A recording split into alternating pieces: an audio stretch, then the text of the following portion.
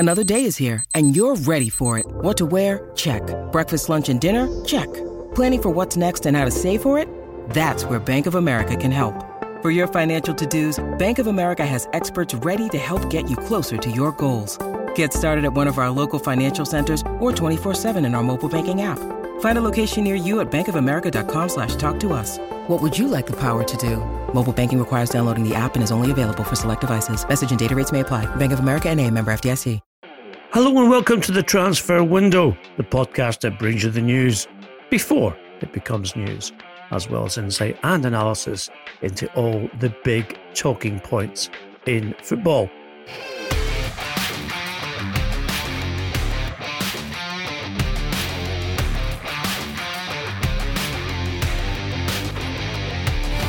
I'm Ian McGarry, and joining me as always is the guru, Mr. Duncan Castles. Today we have exclusive news and insight and information on Tottenham Hotspur, Manchester United, Barcelona, Borussia Dortmund, Paris Saint-Germain, as well as an interesting transfer proposition for this summer regarding a player moving up a notch in terms of his career. Duncan, we're going to start with Manchester United, who have been certainly trumpeting the fact that they have managed to persuade Edinson Cavani to sign a new one-year contract extension. Player has scored 15 goals and, in fact, 8 in his last 9 games, and has been very impressive. He definitely has the striker's instinct. It has led to people speculating that United will not look to sign another striker in the summer. However, we have checked this, and it is our information that that is not the case, and certainly not the case in the Harry Kane story, one that we have brought you exclusively on the podcast. And Kane is very much desired by Manchester United. They, of course, will be somewhat frightened of Daniel Levy's £170 million asking price for his captain. And that is unrealistic in the current financial environment anyway. But it is our information that Kane is very much still on United's radar. They believe that if they don't move for him this summer, they may lose him to another club, because Kane himself is at a crossroads in his career where he feels he probably needs to leave Spurs if he's going to win the biggest trophies in the game. This is always a difficult one, Duncan. We've seen this time and again, and actually it's history repeating itself, because negotiations and transfers between Spurs selling and Manchester United buying have been, or have tended to be, protracted affairs, and also very expensive ones on United's half as well. Kane could yet be the most expensive of all.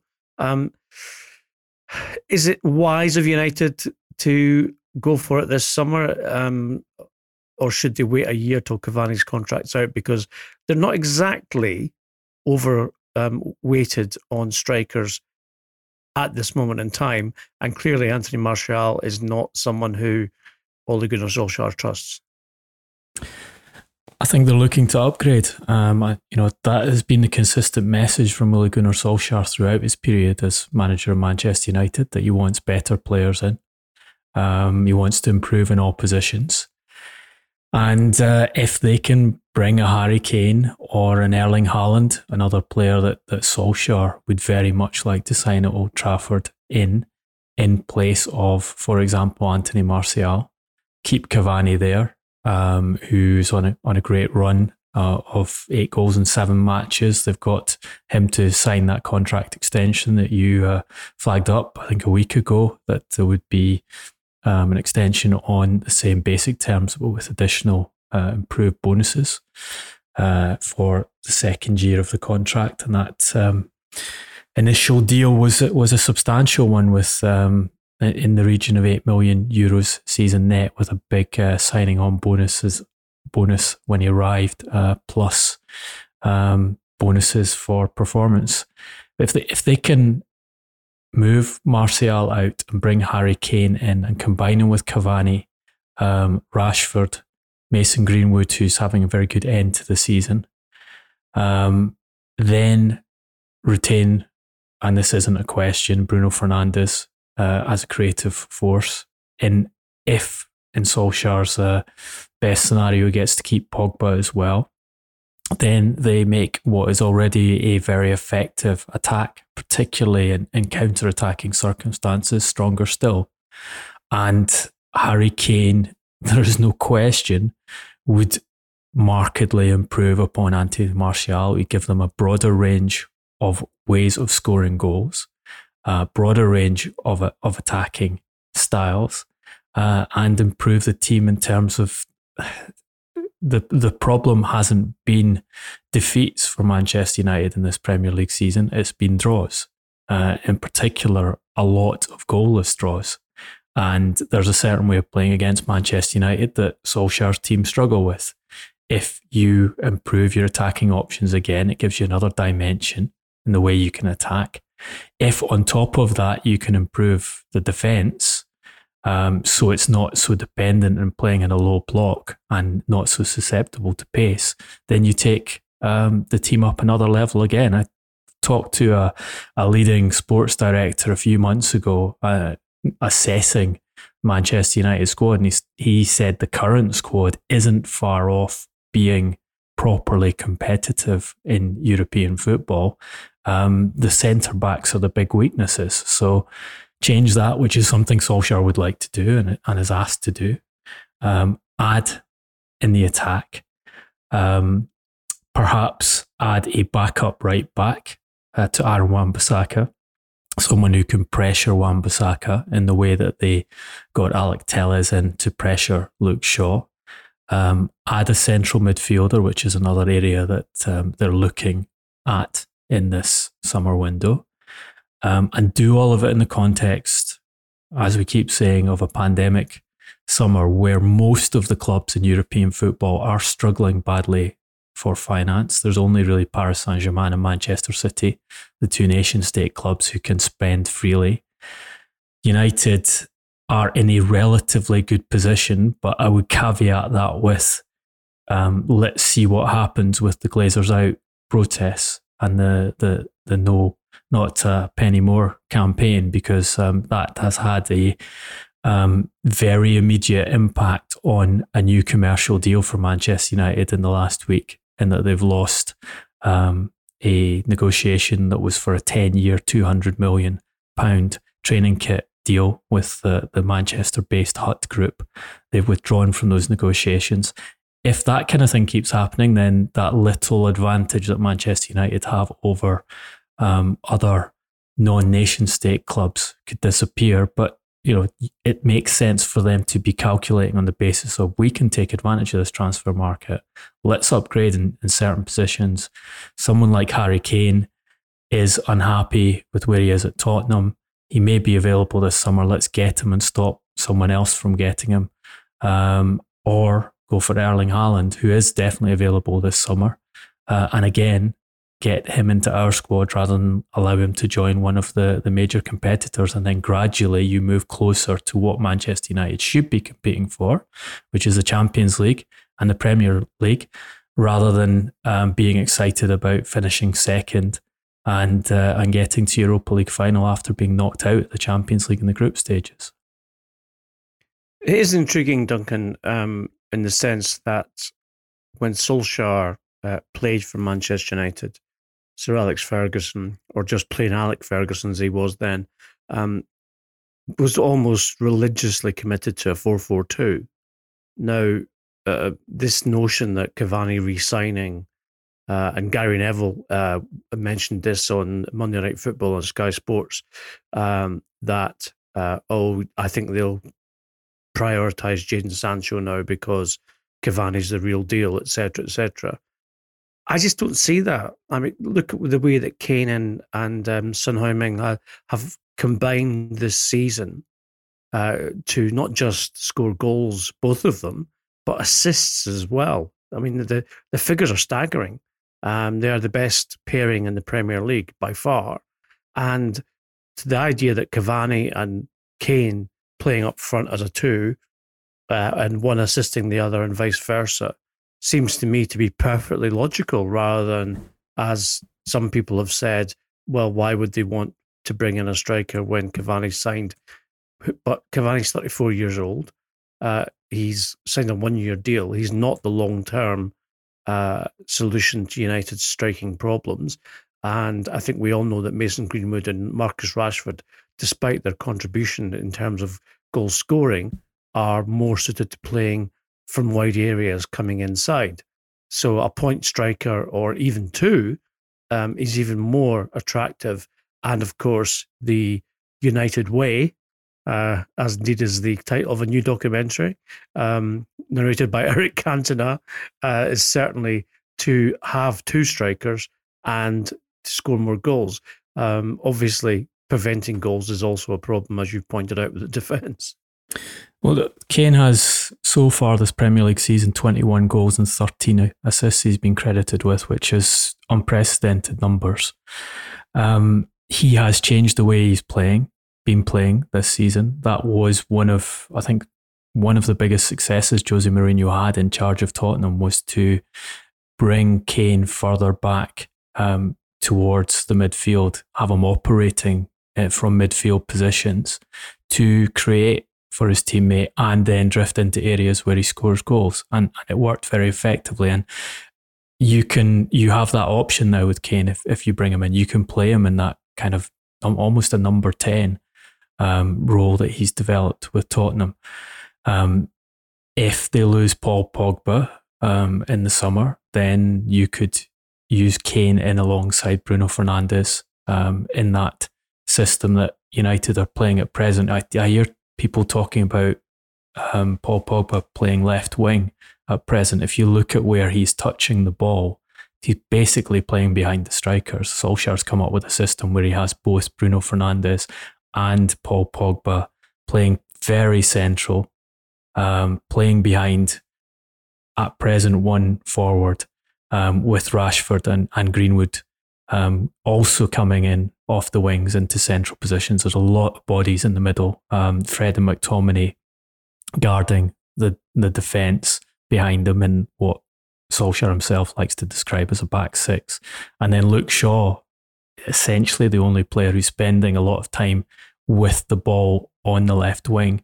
And again, Aaron Wan-Bissaka doing most of his work on the right wing and quite high up the field. So the system's quite a tailored, unusual one to start with. You can fit Kane into it either at the number 9 position, which you could see him, if you were able to do this on. We've got to say this is a big if, because it's an expensive, hard deal to do. And I think we're talking here about something that Solskjaer would like. What the new recruitment team with Darren Fletcher, important in that, would like. What the Glazers are encouraging and thinking about, because as we said, they need to throw a bone to the fans, appease the fans. And what better way to do it than to do a very expensive signing? But can you actually make it happen at the end of the process? If you can, it improves what is already a good squad. Mason Greenwood, if you look at the way Solskjaer talks about Greenwood, he's pretty clear that he thinks he has to spend more time in that right wing starting position striker role. So coming off the right wing rather than being the point striker. He's used him there in a couple of games this season as a number 9 that's been ineffective. He's talked about how he's not ready to play there by himself or be in the starting position there, which is interesting, because we had this massive long debate about Marcus Rashford and how he should be number 9 and how he wanted to be number 9, and that Mourinho was damaging his career by using him off the wing.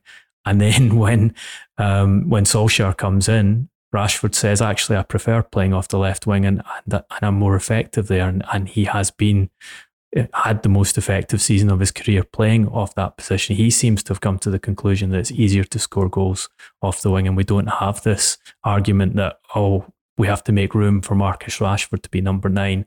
Let's sell Romelu Lukaku to allow that to happen, which is where Manchester United were a couple of seasons ago. Lukaku's gone away, scored a huge amount of goals in Italy, And they're still looking for the big name number 9 to come in, and they're now in a position where they're thinking, actually, Anthony Martial could be the one to sacrifice to get money to fund this. Well, there are, as coaches say, Duncan, there are spaces and tight spaces, and some players need spaces. And I think Greenwood and Rashford are at the stage in their career where they do need the space on the side of the pitch to collect the ball and run forward and make themselves goal opportunities or assist opportunities. Whereas specialised number 9 strikers can play in the tight spaces, which we've seen with Cavani at Manchester United. He can always find a little bit of room for himself. He's instinctive about it, and that's how he scores his goals. There's never more than 2 touches. So it's either a header or a one-touch goal. So whereas with Rashford and Greenwood, what we've seen is that they prefer to take the ball in possession and run maybe 10, 20 metres, taking several touches before releasing a shot or trying to make an assist. I think Greenwood can score off one touch, and he is the real strength of his game is the quality of his striking off both feet. It's been said many times, the speed at which he strikes the ball catches goalkeepers out. I don't think it's an issue with taking shots quickly. I think it's more of finding the right positions to be in, getting himself into the position where he has the chance to make that shot. He hasn't learned that element yet. And look, if he's going to learn it, and there's no reason why he shouldn't learn it, he has a great manager to work under. That is something that Solskjaer, there's no question about his abilities. He's a guy who talks about not being a coach and saying, I prefer to delegate the coaching side of management to other people who are better at it than me, who are more specialised than me. But when it comes to instructing and guiding strikers on how to score goals, where to be in the box, he has that knowledge because he developed it himself and he worked so hard in his game, and he's good at communicating it. So I think you've got to take his judgment on where Mason Greenwood is at this stage of the career as a very well informed and intelligent one, and he's a player who's managed well. He got him into the first team. He got a good return from the first season. Now in the second season, where he's had a difficult period off the field, where he started to receive a bit of criticism for not performing on the field. He's got into the latter part of the season, and he's now one of their more effective strikers again. So he's handled Greenwood very well as Manchester United manager. Not such good news for Manchester United, perhaps, Duncan, is the fact that we have learned, and we can report now exclusively, that Erling Haaland, probably the most sought-after striker in European football right now, along with Kylian Mbappe, that Barcelona have made an initial bid that we understand to be 105 million euros. I suspect it's not a bid that they believe will be accepted by Borussia Dortmund, given the valuation of the player is probably upwards of 150 million. However, as all negotiations do, they start with a whisper rather than with a shout. And so Haaland is a player who our friend Graham Hunter from La Liga TV told us that the re-elected president, Joan Laporta, is obsessed by and wants to bring him to the club. And in having that opinion, he has effectively made the opening shot, if you like, to Borussia Dortmund with regards to trying to fund a deal. Do we suspect that Haaland would prefer La Liga to the Premier League, and also that maybe the Premier League will be outpriced for once in the pursuit of a player who is so coveted by so many? It, as you say, it's an opening shot from a guy who has identified him as someone he wants to bring in as his star signing to build a new Barcelona side around. He has the urgency there. He's in the position to spend money as he's the president of the club. Compare that with Real Madrid. Real Madrid are interested in Haaland, but he's very much second choice to Kylian Mbappe. My information from inside Madrid is that they will not pay more than 75 million euros for Haaland. That's their position, because they know the release clause is 75 million euros in a year's time. They're not going to go over that. If Dortmund are ready to sell this summer, then they say they'll sell for that price. So here you go, Haaland. If you can get yourself out for 75, we'll take you, and you choose whether you want to come here, assuming we can't do Mbappe. Their expectation was, again, information from inside Madrid, that nobody apart from Manchester City had the money to get to Dortmund's asking price or get near it. So Dortmund's asking price, 180 million euros. Raiola's pitching at 150 million euros. Madrid think only Manchester City can afford to do that. They've obviously now seen Barcelona go above the 75 million that they were expecting to be the limit on it. I think you can go and look at an interview that Raiola gave to Marca recently and look at how he talks about this transaction and the clubs that are available, and he leaves it very open. He's saying, my job is to talk to the clubs, find out what they want to do, see what packages they're prepared to place in front of us, and us is an important factor here, because there's a big commission to Raiola and there's a big commission to Erling Haaland's father to be paid here, and then guide Erling on where to go. He also is underlining that competition amongst the clubs is important. He's asked in this interview whether Madrid can afford to buy Haaland at the price that Dortmund are placing on him. And Raiola says the question is another: can Madrid afford not to buy Haaland? And Barca, can they afford not to buy Haaland? A train passes, and what do? You take it or you don't take it, and that's the big question. So he's saying, look, I'm offering you a generational talent. He's going to go to one of the big clubs in Europe. You can have him potentially for 10 years. This is your opportunity to take him. He may look expensive, but that's the price. Can you afford to miss out? Because there might not be another Erling Haaland coming along. That's the marketing pitch. And I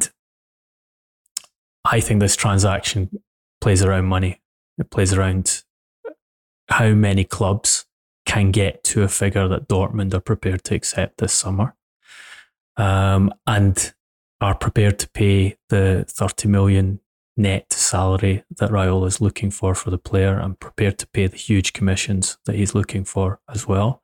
And then a decision will be made. I don't think the player's preference about liking England or liking Spain more is really that relevant at this point. And I think it's also interesting that Raiola has been indicating that that if Dortmund don't sell him this summer, he will push for the player to move to Bayern next summer on the release clause. So the threat is you only get 75 million in a year's time. You already know that. But on top of only getting 75 million in a year's time, I'll send them to your direct competitors. Lovely man, we've always said that on the podcast. If you go back to the beginning of last month, you'll remember that we brought you the information that Raiola had struck a deal with Borussia Dortmund that it would be a staging post for Haaland because of the relatively small fee they paid for him, on the basis that they would receive certainly twice or more the money that they paid for him when he moved to there. And also, of course, as Duncan has said, and we reported, there's a 40 million euro commission fee, which will be split 50-50 with Erling's father, Alfinger.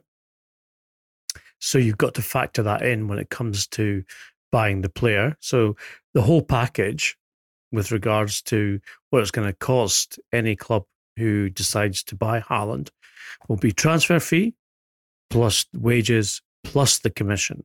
So it is a major, major investment. But thing is, Duncan, he is basically he's outscoring even Kylian Mbappe this season, and appears to be the real deal, even at such a young age. 37 and 38 goals for Dortmund so far this season. You'd love to say you can't buy that, but actually you can. if you've got Mino's phone number. You can, I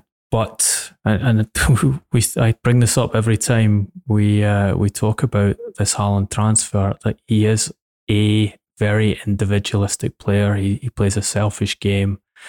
He does not contribute a huge amount to the team. There are people at Dortmund who think that they were better off before they signed him than they are with him in the team. Dortmund are struggling to get Champions League football. They are currently in 4th place in the Bundesliga, but they're only there by a point. Does he fit your system, and does he fit Barcelona's system is an intriguing one. I can see how he fits Manchester United's system, given that he would be that strong, hard-running pointman who finishes off, and if you put the ball in front of him on the counter-attack, he will score a lot of goals, no doubt about it. But integrating him into Barcelona's system, it's going to be fascinating to watch if Laporta does manage to do that, whether it works for them or not.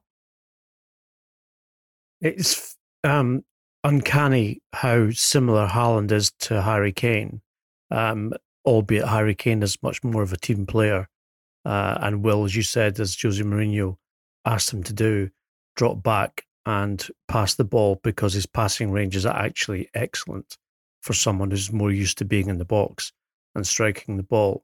So with Haaland and Barcelona, who have been playing effectively with a false 9 for almost, 5 years, or Luis Suarez, I suppose, was not a false 9, but he's not exactly a point striker either before he left for Atletico Madrid. But still, it would be a kind of strange one for Barca when you consider their history of amazing strikers. The original Ronaldo was obviously someone who played as a point striker, even though he only spent a short time at Barcelona, but fitted into that system.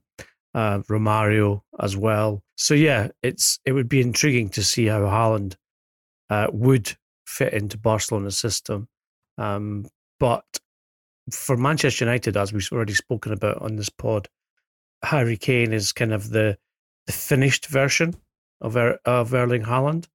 And also he has more to his game with regards to the all-round contribution to the team. So, and probably will be cheaper overall in terms of, as I said, the cost of the transfer fee, the wages, and the commission that's being demanded by Mino Raiola and his father, Alf Inga. He definitely won't be asking for 30 million euros net this season.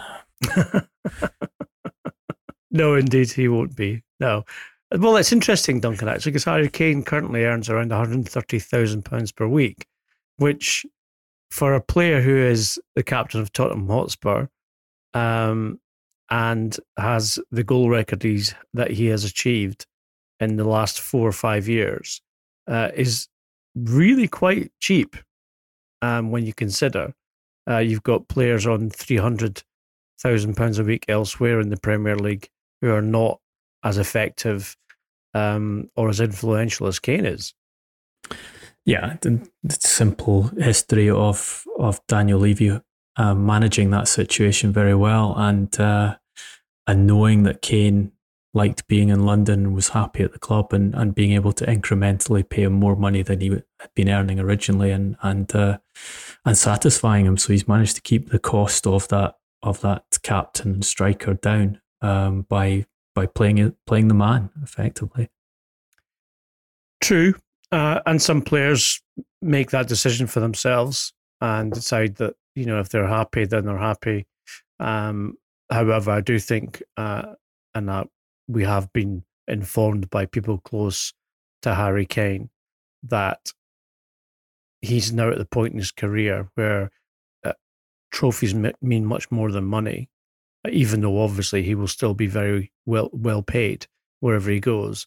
But he wants to move to a club where he believes there is a forward motion and a realistic chance of winning both the Premier League and Champions League, because he does not want to spend his career or end his career without having achieved certain goals, and not the ones that he puts in the back of the net, which he does on a very regular basis. Which is where the concern must come in for Manchester United if Manchester City decide that Harry Kane is a live option and they decide to go for him. See, you say that, but Kane's not he's not a Guardiola type player though, is he? Just so we're saying like Barcelona and Haaland. I disagree. I think the way Kane is now playing and has been playing this season makes him a better suit to Manchester City. Is that than to Manchester United? Than he was before. Oh, I see. Sorry. Okay. Yeah. He's now a more rounded player who's conscious of the team, dynamic, conscious of being in the right positions in the field. That's how Guardiola sets his team up, and very capable of scoring those goals when the shots are presented to him in the box. So if it comes down to a choice between the two clubs, and if it is ability to win trophies that is the cardinal decision maker for Kane, then Manchester United need to be worried if Manchester City do come in, because that would seem an obvious choice for the player of which of the two to go to. True, but I look at Sergio Aguero, and obviously City's all-time record goal scorer. He is not very similar to Kane. Gabriel Jesus, who has been playing very well this season, is nothing like Harry Kane in terms of style. And Guardiola does not have a history of having a number 9 who is a target man and who holds play up. Rather, he would like a speedy striker who goes in behind the defence or in the channels and mops up what comes from players like Bernardo Silva and Raheem Sterling in terms of passes from either flank or indeed round the corner into the box. Now, Kane is a very skillful player. There's no doubt about that. I think his ability on the ball is underrated. Although this year, with the passes that he has provided to Son in terms of assists for goals, I think he has shown himself to be a much more skilled footballer than people give him credit for. But the point is that I suppose with Guardiola, I'm just not sure. I'm not sure that Guardiola would be, that Kane would be his first choice, I suppose, put it that way. Although City have been very quiet so far on who they might replace Aguero with. But they must have a plan, because they announced Aguero was leaving. So Erling Haaland is on the list. They have other players on the list as right. Alternatives. Guardiola, how did he refer to Tottenham a couple of years ago? The Harry Kane team. The Harry Kane team. I think you get a sense of the admiration he has for the player there, and he doesn't actually want another Aguero or Gabriel Jesus. He hasn't played either of them consistently at all this season. No, he's been playing false nines with Kevin De Bruyne and using holding midfielders as number 9s, and even Raheem Sterling has found himself played a lot as well, hasn't he? On the fringes of the team at present. So, Erling Haaland isn't an obvious Guardiola player for sure. We've talked about that. And I think Manchester City are very aware that they have to be careful with this. They're looking at it because of the numbers. They're looking at it because of the age. It fits better their recruitment in the sense of liking buying younger players when they do spend big money who they can keep through 2 contracts. But what I'm hearing from Manchester City is that it's not a simple case of Erling Haaland is the best striker in the market. He's an obvious fit to our team. We go out and do it regardless. That's certainly not the case. There's a calculation being made. How much is this going to cost? Is there a better alternative on the market? Final decision not made yet. As always, you heard the news here before it becomes news. Elsewhere in Europe, another serious and globally recognised superstar player signed an extension, which we did actually flag up to you on the Transfer Window podcast 3 weeks ago, and that is, of course, Neymar, and the probability that, in fact, rather than return to Barcelona, he would stay in Paris, partly on the basis that there were not many takers for the player in this particular both financial environment as well as what we're looking at over the next couple of years. That's not been necessarily, Duncan. I mean, it's good news, I suppose, for PSG, but at the same time, they are not fulfilling their usual, let's just say, obligation of winning Ligue 1 at a canter. Last weekend results left Lille 3 points in front with only 2 matches left to play. And how does that work? I mean, how can PSG not win the title? It almost seems like an aberration. Well, here's a statistic for you.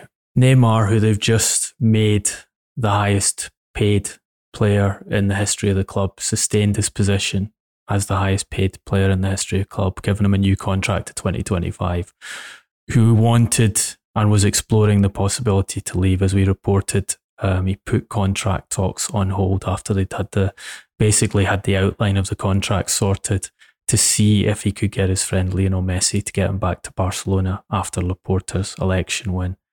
That fell apart with the Super League falling apart. So that big bucket of money that was coming Barcelona's way, and which they were going to use to buy Haaland and invest elsewhere in the market, disappeared, and Neymar was left with Paris Saint-Germain and basically no other option. How many goals do you think Neymar has scored in that Ligue 1 campaign for PSG this season? I hate it when you do this to me because, I'm not a stats man, so I don't pay attention, but I'm going to guess, obviously.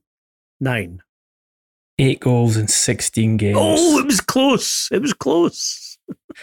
Which puts him the joint 25th leading scorer in the French top tier this season. And he's just got the richest contract in the history of the division.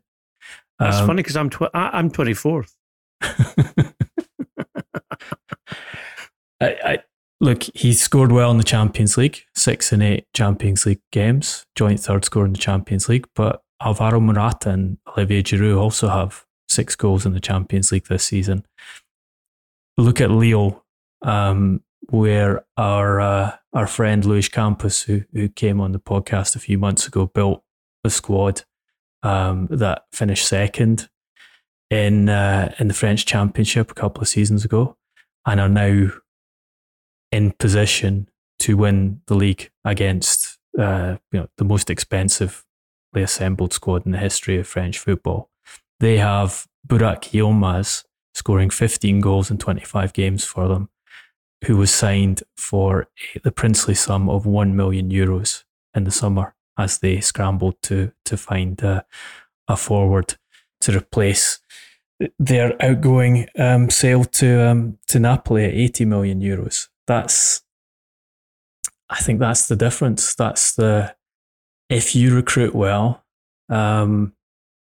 and you're going up against a team where you have Neymar in this position of privilege that he's allowed to disappear off and avoid certain games and has fights with coaches and sees off coaches mid-season. There is a little chink. Goes to Brazil for his sister's birthday every year. Yeah, there's a little chink there where you can take advantage of it, and PSG will see this as a great victory to retain Neymar. There's an element there of Qatar not wanting to lose their record signing, not wanting to see the guy walk away, who they spent so much and went to such lengths to sign him. So it's almost pride beyond the footballing sense of it. Obviously, you want to have Neymar in your team. Obviously, he's one of the most talented players on the planet. But is he worth that much to them? Could they not have spent that money better elsewhere? The current squad, we've talked about this with Mbappe and Mbappe's consideration of, does he sign a new deal at PSG? He wants to know that they're going to build a squad around him and Neymar now that is capable of winning the Champions League and serious competitors for it. And you look around the rest of their squad, it's imbalanced. There are obvious weaknesses through various areas of the team, which they need to resolve. They should be able to do that now. They're now, Alexander Cheferin's favourite club in European football after they helped scupper the Super League plan. Financial fair play is effectively on its way out. It's them and Manchester City who can spend proper money to reinforce. But there are strange elements when the money being paid to players does not match the performance on the field and actual substantial return, which is goals in the back of the opposition net and French league title, which, as you say, Paris Saint-Germain should be walking away with it every season, given the financial advantage they have. They should not be in a position where they're waiting for Lille to drop points in the last two games to try and sneak over the line in the final weeks. Obviously, it's also the case, Duncan, as I think we spoke about last week, Qatar are very conscious of the fact that the World Cup finals tournament is approaching in December 2022, and they want to be seen to be in a position where they have contributed to football in a more wider sense. So retaining Neymar, and obviously Neymar appearing in the World Cup finals for Brazil, is something that they obviously would like to effectively, well, not take credit for, but certainly be associated with. Yeah, they want. It's a bigger game than just French domestic football, than Champions League football. It's the World Cup is one of the central parts of their sporting ambitions, their sports washing ambitions, as certain people would describe it. And having Neymar on their books, and they would hope having Kylian Mbappe on their books during that period is important to them. There is also the possibility they add Mohamed Salah to that cast. Certainly, my understanding is that Salah's agent has been working very hard with Paris Saint-Germain to place him in a position that, should they lose Mbappe, for example, in this window, that Salah will be first choice to replace him and come into the squad and be the most prominent Arab footballer in the world as part of the Qatar stable at Paris Saint-Germain going into World Cup year. Going back to the Premier League, we also have news for you about, I think, a player who has surprised a lot of people since his move to Brighton Hove Albion in 2 years ago. Didn't necessarily do himself a lot of favours in his first season. However, this season, Yves Bissouma has become one of the top performers with regards to central defensive midfield, and has attracted the interest of several clubs, including 3 of the top 4 in this country, with regards to a transfer this summer. The 24-year-old Mali international is someone who has rated himself in his performances as 3rd most tackles attempted in the Premier League until this moment in time, as well as in the top 5 of tackles won, as well as the fact that he has been overall a very, very effective performer for a club who obviously until last weekend was fighting relegation. Bissouma himself, as Duncan revealed, is keen to play European football And Duncan has further information on that with regards to who might be the contenders to sign him.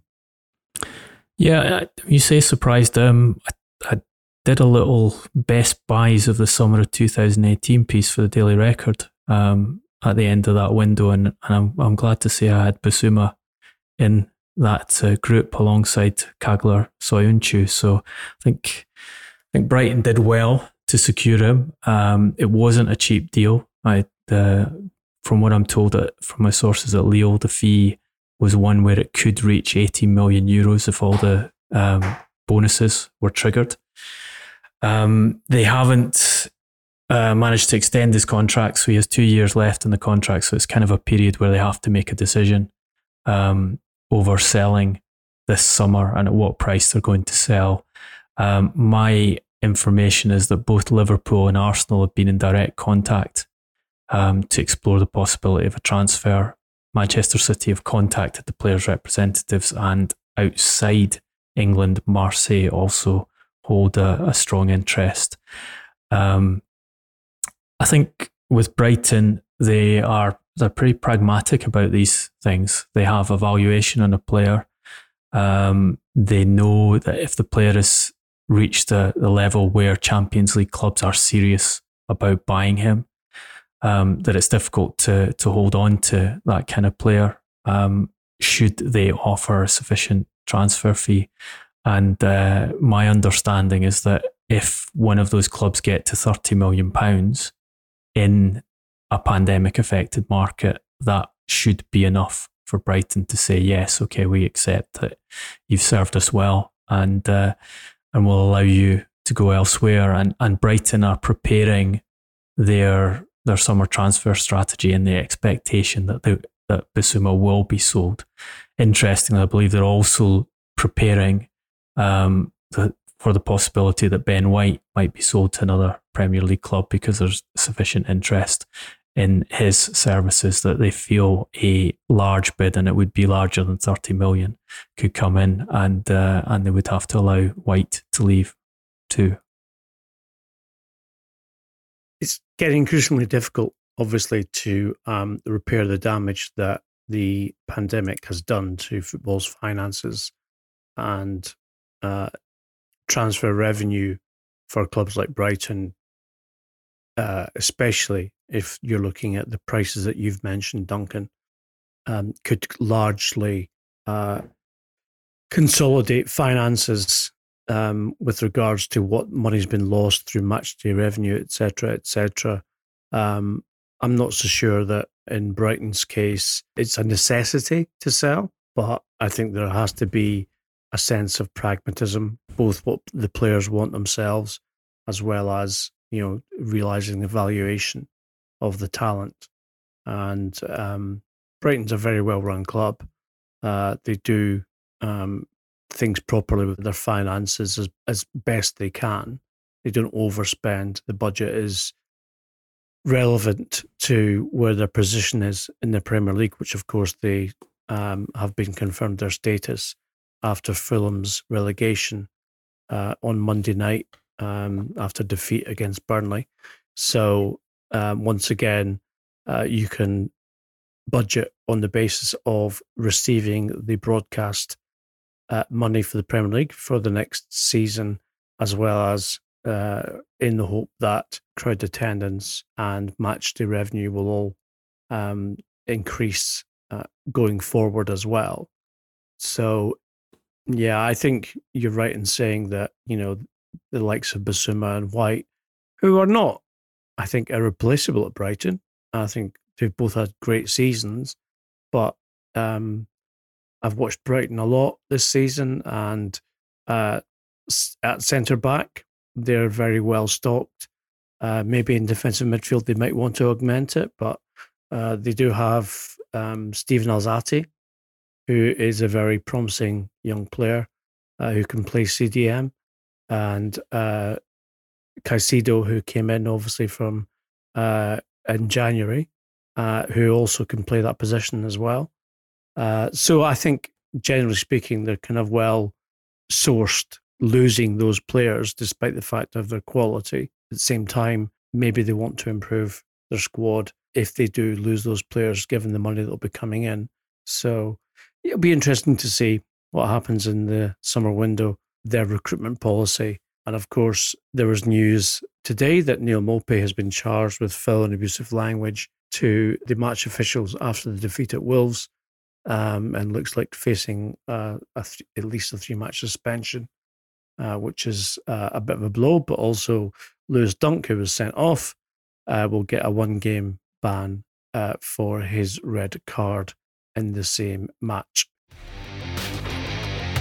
We move on because this is the first podcast of the week. It is hero and villain time, and I will turn my attention to Duncan, who is going to provide us with his hero.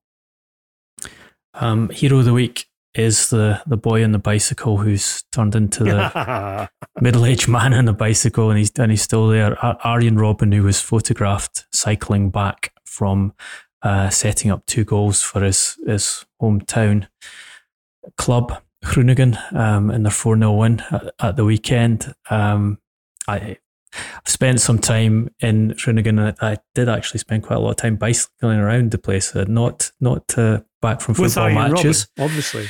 Well, first time I went there was to interview his father, and not in the little town called Bedum, which is just outside Groningen, where Arjen grew up.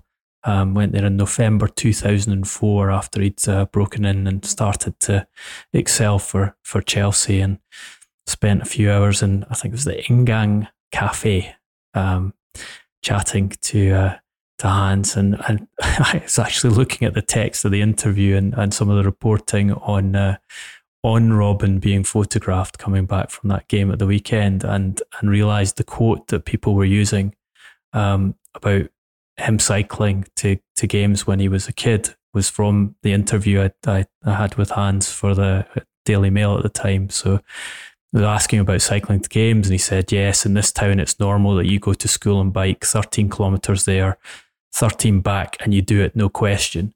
And then he said when he was playing in the first team, he also went by bike. He said to me, Dad, can you bring me? I said, no, I can't. And then said that having moved to Chelsea, he was going to carry on cycling to Cobham because it wasn't far away from his house. Did you say on your bike? The Dutch equivalent of it is, he finished off by saying, stay normal. That's always been my advice to Arjen, and it looks like he has followed it to the letter, coming out of retirement last year to play for his hometown club again, and still cycling back and forward to games despite what he's won 12 league titles in 4 different countries, Champions League, multiple other trophies, multiple Player of the Year awards. Scored a winner in awards. the Champions League final at Wembley. Yeah, for Bayern Munich. He's had quite a career. He can certainly afford not to cycle to school and not have his dad give him a lift any longer. So it's a lifestyle choice. Well, I can sort of level you up on that one, Duncan, in terms of cycling anecdotes, because I interviewed Wayne Rooney, who told me that the day that he scored that kind of exceptional goal against Arsenal and announced his I guess introduction to football superstardom when he was playing at Everton, he cycled home from Goodison Park and then cycled to the cinema to meet his then girlfriend Colleen, where they went to see a film. So he and Arjen Robben have something in common other than their receding hairlines. Did he cycle past the squirrel sanctuary on the way to the cinema? You'll have to ask him that. I'm going to refer you to Wayne for that. Certainly, though, it is a great story that he's gone back to his hometown club, and I commend Mr. Castles for his pronunciation of Groningen rather than Groningen, which is the way that most people say that in this country. That's because here at the Transfer Window podcast, we are completely authentic in everything we do and say. My villain is obviously completely authentic, and it's weird because he actually won the hero of the week only recently, but supersized Sam Allardyce has to be the villain of the week because this is a man who has never been relegated from the Premier League, and on relegation from the Premier League as manager of West Brom. He said, well, it was inevitable, wasn't it? And I think as a manager, you've got to say to yourself, well, that was your job to make it not inevitable. It was to make it actually realistic not to be relegated. So to point the finger at some invisible person elsewhere who made it inevitable is not very good, Big Sam. So you need to fire up that Granada and find yourself some redemption somewhere else if you don't want to stay on as manager at the Hawthorns. This has been the first podcast of the week on the Transfer Window. And if you liked what you heard, please give us a 5-star review on iTunes. Get in contact on social media platforms, Instagram and Twitter and Facebook at Transfer Podcast. Duncan's at Duncan Castles. I'm at Garbo SJ. Until later in the week when we will be with you again, stay safe, be well, and thanks for listening.